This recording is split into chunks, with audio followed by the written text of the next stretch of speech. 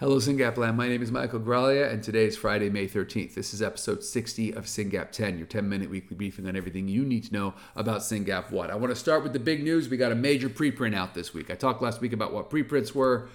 Go listen to episode 59 if you're not sure, but it's a big deal. It's come out from the Quadrato Lab at USC. Last author was Quadrato. Second to last author was Marcelo Coba. As you know, if you've been paying attention, Marcelo Coba is on our scientific advisory board, and we funded him a couple of times on stem cell and organoid work. Awesome that investment years ago has paid off, and congratulations to the first authors who are the postdocs or the pre-docs who've done all the hard, heavy lifting, and that's Marcella Betrelli and Daisy Del Doso. So thank you, all of you, and all the other authors for that incredible work. I'm gonna be honest with you. Most papers I can scan, look at the pretty pictures, and kind of understand what's going on. This one, heavy science. So what that means is, I don't know. If people hadn't told me what it means, I wouldn't have a clue. But what I can tell you is that it's going to go into a major journal, and it's going to raise the profile of SYNGAP 1 because the findings are pretty darn cool. So look forward to that, and congratulations to Doctors Quadrato and Coba. And here's a funny story. Dr. Quadrato got involved in this because Dr. Coba across the hall was like, hey, I'm working on these organoids. And Dr. Coba had those organoids because a few years ago, Dr. Hans Schlecht from our scientific advisory board in Erikstad called him and said, hey, you do some cool proteomics work. Have you ever heard of SYNGAP 1? So, well, I know it's a gene, but no, I think it's interesting. You should look at this. And then he sent him Eric's blood, and then I've sent him Tony's blood, and then he's got blood from 5 or 6 other families. And so Professor Coba has a number of organoids in his lab and is working on our gene in a very deep way. And that has turned into this incredible preprint. So it's a really good day for SYNGAP Land when something like this happens. And congratulations to everybody involved. I'm just thrilled. And I'll share our tweet about that in the show notes. We've mentioned it on Facebook, etc. Webinars. Thank you to Professor Peterson of USC, who gave an incredible webinar yesterday. It was webinar 56 on working with school districts and the laws around special services for our kids and how important it is that we do that. So don't miss that one if you've got a school-age child. That pairs well with webinar 53, which was Jackie Cancer talking about behaviors and advocating for your child. So we've got some incredible content on that webinar page, folks, and it's science and advocacy, and it's just great work. And we're not going to stop. On June 2nd, maybe our next one, there might be another one before that, I'm losing track. Gavin Rumbaugh from Scripps will be giving a talk on SYNGAP isoforms and the way it's spliced into different sort of types of SYNGAP. If you're like, what are you talking about? You got to go to the webinar. It's going to be very good. Gavin is one of our experts. June 2nd at 10 a.m. Pacific, syngap.fund/splice. That's going to be one not to miss. Let's talk about fundraising. I keep talking about Sprint for SYNGAP, but the number keeps going up. Last week it was 127,000. This week it's 137. Why? Well, the Tavillas they wanted to get over 100, and they made it. So the Tavilla total is 100 grand, and everybody else we raised about 37 grand. So good job, everybody. Thank you. Every dollar matters. This is a whole grant that we just raised for. A normal grant. We're doing some abnormal grants these days, but it's a big deal, and thank you. And I'm already looking forward to Sprint for SYNGAP 2023, which will be April 29th, 2023. Mark your calendars. Get your teams going now. This is exciting, and there were 600 different donors that wrote a check to SYNGAP Research Fund. 600 different donors that wrote a check to SYNGAP Research Fund. We're doing our piece to raise awareness and help people learn that we're in this struggle and we need their help. It's really great work. Speaking of fundraisers, Aaron Harding is leading a team with Peter and Callie and Heather and who else, doing the $1 Million Bike Ride with UPenn. UPenn is a major partner for us. Dr. Heller's lab is there. Dr. Prosser's lab is there. Ingo Helbig is there from our clinical advisory board.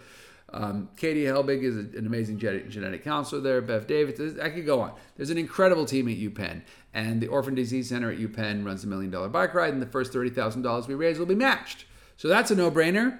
Go ahead and please give some money to the $1 Million Bike Ride. Share that out. Support that team. If you're anywhere near Philly, go to that event and make sure you are rooting them on. It's going to be exciting, and there'll be a great dinner that night. So looking forward to that, and thank you to UPenn for including us in the organizations that you believe in enough to match what we raise. This will be very exciting, and hopefully we'll raise a lot of money, and hopefully it'll go to a lab. Who knows? Maybe at UPenn. Mice. We're still raising funds for those 2 mice we're going to make for another company that's interested. I talked about this in episode 59, I believe. Please support that, syngap.fund/2mice. And then, hey, it's my birthday at the end of the month. I'm getting older. And it's my tradition to do a Facebook fundraiser and to match every dollar that goes in. So I'm at $5,000 right now. I'll keep coming, guys. I'll match it. Please give some. If you're on Facebook, please give some money to my birthday fundraiser and support it. I will point out that birthday fundraisers are low-hanging fruit. Every time I wish someone happy birthday on Facebook and they're a SYNGAP parent, I die a little bit inside. I'm like, what? I don't say this out loud because that would be impolite, but I'm like, why are you not doing a Facebook fundraiser for SYNGAP? Why, I give money to it. Fine, match. Do what I'm doing. Match. Say, I'm going to do a birthday fundraiser. It's my birthday. I want to raise $1,000, $2,000, $5,000, $500, whatever dollars for SYNGAP, and I'm going to match the first $1,000, whatever it is. It's a way of letting your friends painlessly, like, oh, it's so cool. It's your birthday. SYNGAP. Your kids got SYNGAP. Click, click, click. $25 flows from Facebook to SRF. 0 transaction costs. They don't take a penny, God bless them, and it just flows into our account. 0 work for us. Somebody cuts a receipt. It's really effective, and Facebook fundraisers are such an important part of our fundraising platform. So please seriously consider, as your birthday approaches, even better if you do it 2 weeks out, by my example, right? If you put it out there and you encourage people and you just make it a thing. Hey, it's my birthday. My kid's got SYNGAP. Let's support SYNGAP research. SRF's amazing. So please think about that. Remember, we thank people for doing birthday fundraisers by taking what you raised and giving you a 10% of what you raised and giving you a gift certificate to our gift shop. So that's pretty cool, right? And you can go and get hoodies and t-shirts and stickers and all the things. Okay. Moving on, storytelling. I want to talk about storytelling. The Dravet Syndrome Foundation is a lot larger than us and has the resources to do really cool stuff. So they recently had a communications consultant do a webinar on the importance of storytelling, and it was so good. It was a 2-part webinar. I'll share the link. Just happened. The recording should be up soon. And the first one was on the power of telling your story, ending with an ask, all the important things. And the other one was social media. And you've all heard me say it, right? Get on Twitter, engage, share your story, tell people about your child, tell people about your journey, make a family movie. Well, this is a really great why you should think about that and how you should think about that. And it's a free webinar and it's available. Thank you, our friends at Dravet. Please check out that. Link's in the show notes. And think about, if your church, if your boss, if some drug company asks you to stand in front of a room of 5, 10, 100 people, are you ready? Do you understand the flow? Can you talk about your kid and your journey and what it means? Can you explain SYNGAP 1? Most of us can't. It's really hard. I've been trying for 4 years and I'm still working on it. So I encourage you, but don't abdicate that. Don't be like, oh, let me call Mike. No. You do it. It's your kid. It's your community. It's your story. And I urge you to all think about that. Watch these webinars and be like, okay, how would I tell that story? It's so, so important. I want to move on. Praxis. I keep talking about Praxis, but they keep putting out great news. So last week they put out their Epilepsy Day, and I had a Twitter thread on that. And this week they put out some earnings, and I added 4 tweets to that Twitter thread. Link will be in the show notes. So basically what I observed in that, from their thing, was, first of all, they got some cash. They got about $200 million, and that will get them to Q3 of next year, right? And then you have to ask yourself, well, wait, we're not even going to have a candidate until next year, so how are they going to fund the research in that? Well, that's the second tweet, is you look at their pipeline for this year. Like, they've got a lot going on, and if they get some good results, they're going to be able to license that or raise more money off that or whatever. So that's pretty exciting. That tells us we have a company who's got a lot of irons in the fire and is building expertise. Think about this for a second. This is the third tweet. Building expertise on regulatory for cutting-edge genetic therapies for monogenic rare diseases. Example, SCN2A gain of function. If you don't know what gain of function is, call me. So right now they've got a trial going on with SCN2A gain of function, and it's public information that the FDA just sent them a letter and said, just put that on hold for a month. We'll come back to you with more information. and everyone's like, whoa, what's going on? I think their stock went down 6% that day. It could be just whatever. Who knows what it could be? But we have to remember that there are parts of this process that are highly uncertain, and the FDA can be a little tricky sometimes. Do you see how I'm trying to be measured in my comments here? And so we're going to be going through this process, right? Getting two companies to say they're working on your disease is just the beginning, right? Then they have to get something. Then we have to design a trial. Then we have to do a trial and get FDA approval. And then there's market. There's a whole thing that's after that, health economics, whatever. But what's great about Praxis is what we're seeing right now is that they are developing the regulatory expertise to do this work.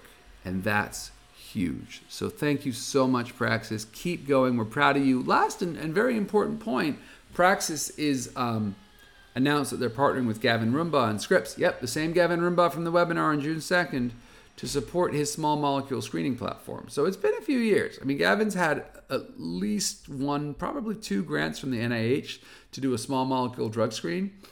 And I think the NIH announcement said it was for autism, but this one says it's for SYNGAP, and really it probably always was for SYNGAP. Who knows? Doesn't matter. So I'm excited about that because I think Praxis being involved in that will mean more resources and more urgency.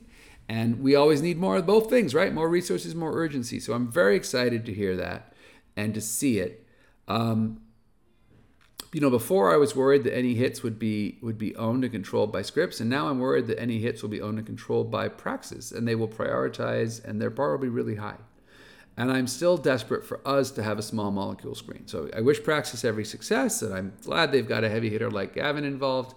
And I still think that, especially for repurposed drugs, we need to do our own screen. By the way, we are doing our own screen. We're working with Rarebase.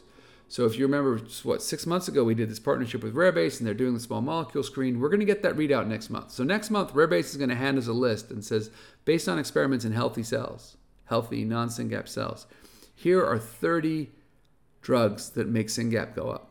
Next step, we have to test those in SYNGAP cells from patients, which we've been making. But it's not going to be cheap. But it is going to be fast. You can save time, you can save money, you can't save both. So I'm pretty excited about that. We're still noodling on it. Stay tuned, watch this space, but super exciting.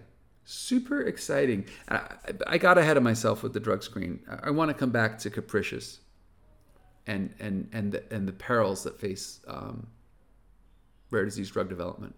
So it was also announced today or yesterday, I don't remember, that Hunter syndrome, which is a really, really bad disease that happens to little boys, and it's not great. And Takeda's been working with Kim at Hunter syndrome for, 8 years, and Kim Stevens. And it was just announced recently that they're going to discontinue that program. And it's not great news for them. Now they're saying there's another program, and we think the other one's going to be better. So, but still takes time. There was a lot of hope and a lot of, we're almost there. And they had a trial, and it's been dosed in kids, but for whatever reason, they discontinued it. Takeda's a great company. I'm not saying anything about Takeda. I am saying that we have to remind ourselves that programs can get turned on, programs can get turned off. The FDA can say yes, the FDA can say no. And when you get your head wrapped around that, you understand why I'm so focused on endpoints. That's what the eye tracking survey was. It's developing an endpoint. That's what the ORCA was, developing an endpoint, developing a scale. Not an endpoint, a scale. Same thing. So a big virtual hug to Kim Stevens and the Huntington disease community, the Hunter's disease community. That one really was sad to hear about. And this is why it's great that we have Stoke and Praxis and hopefully more soon, right? We need a drug for our kids. Our kids need better options. And by being relentless here, by working with everybody, by investing in Citizen and making sure everybody can get that data, sign up for Citizen, we're going to get a therapy for our kids. Thanks for listening. I've kind of ignored the 10-minute rule for so long, and I'm not even going to apologize this time. All right. Have a wonderful weekend.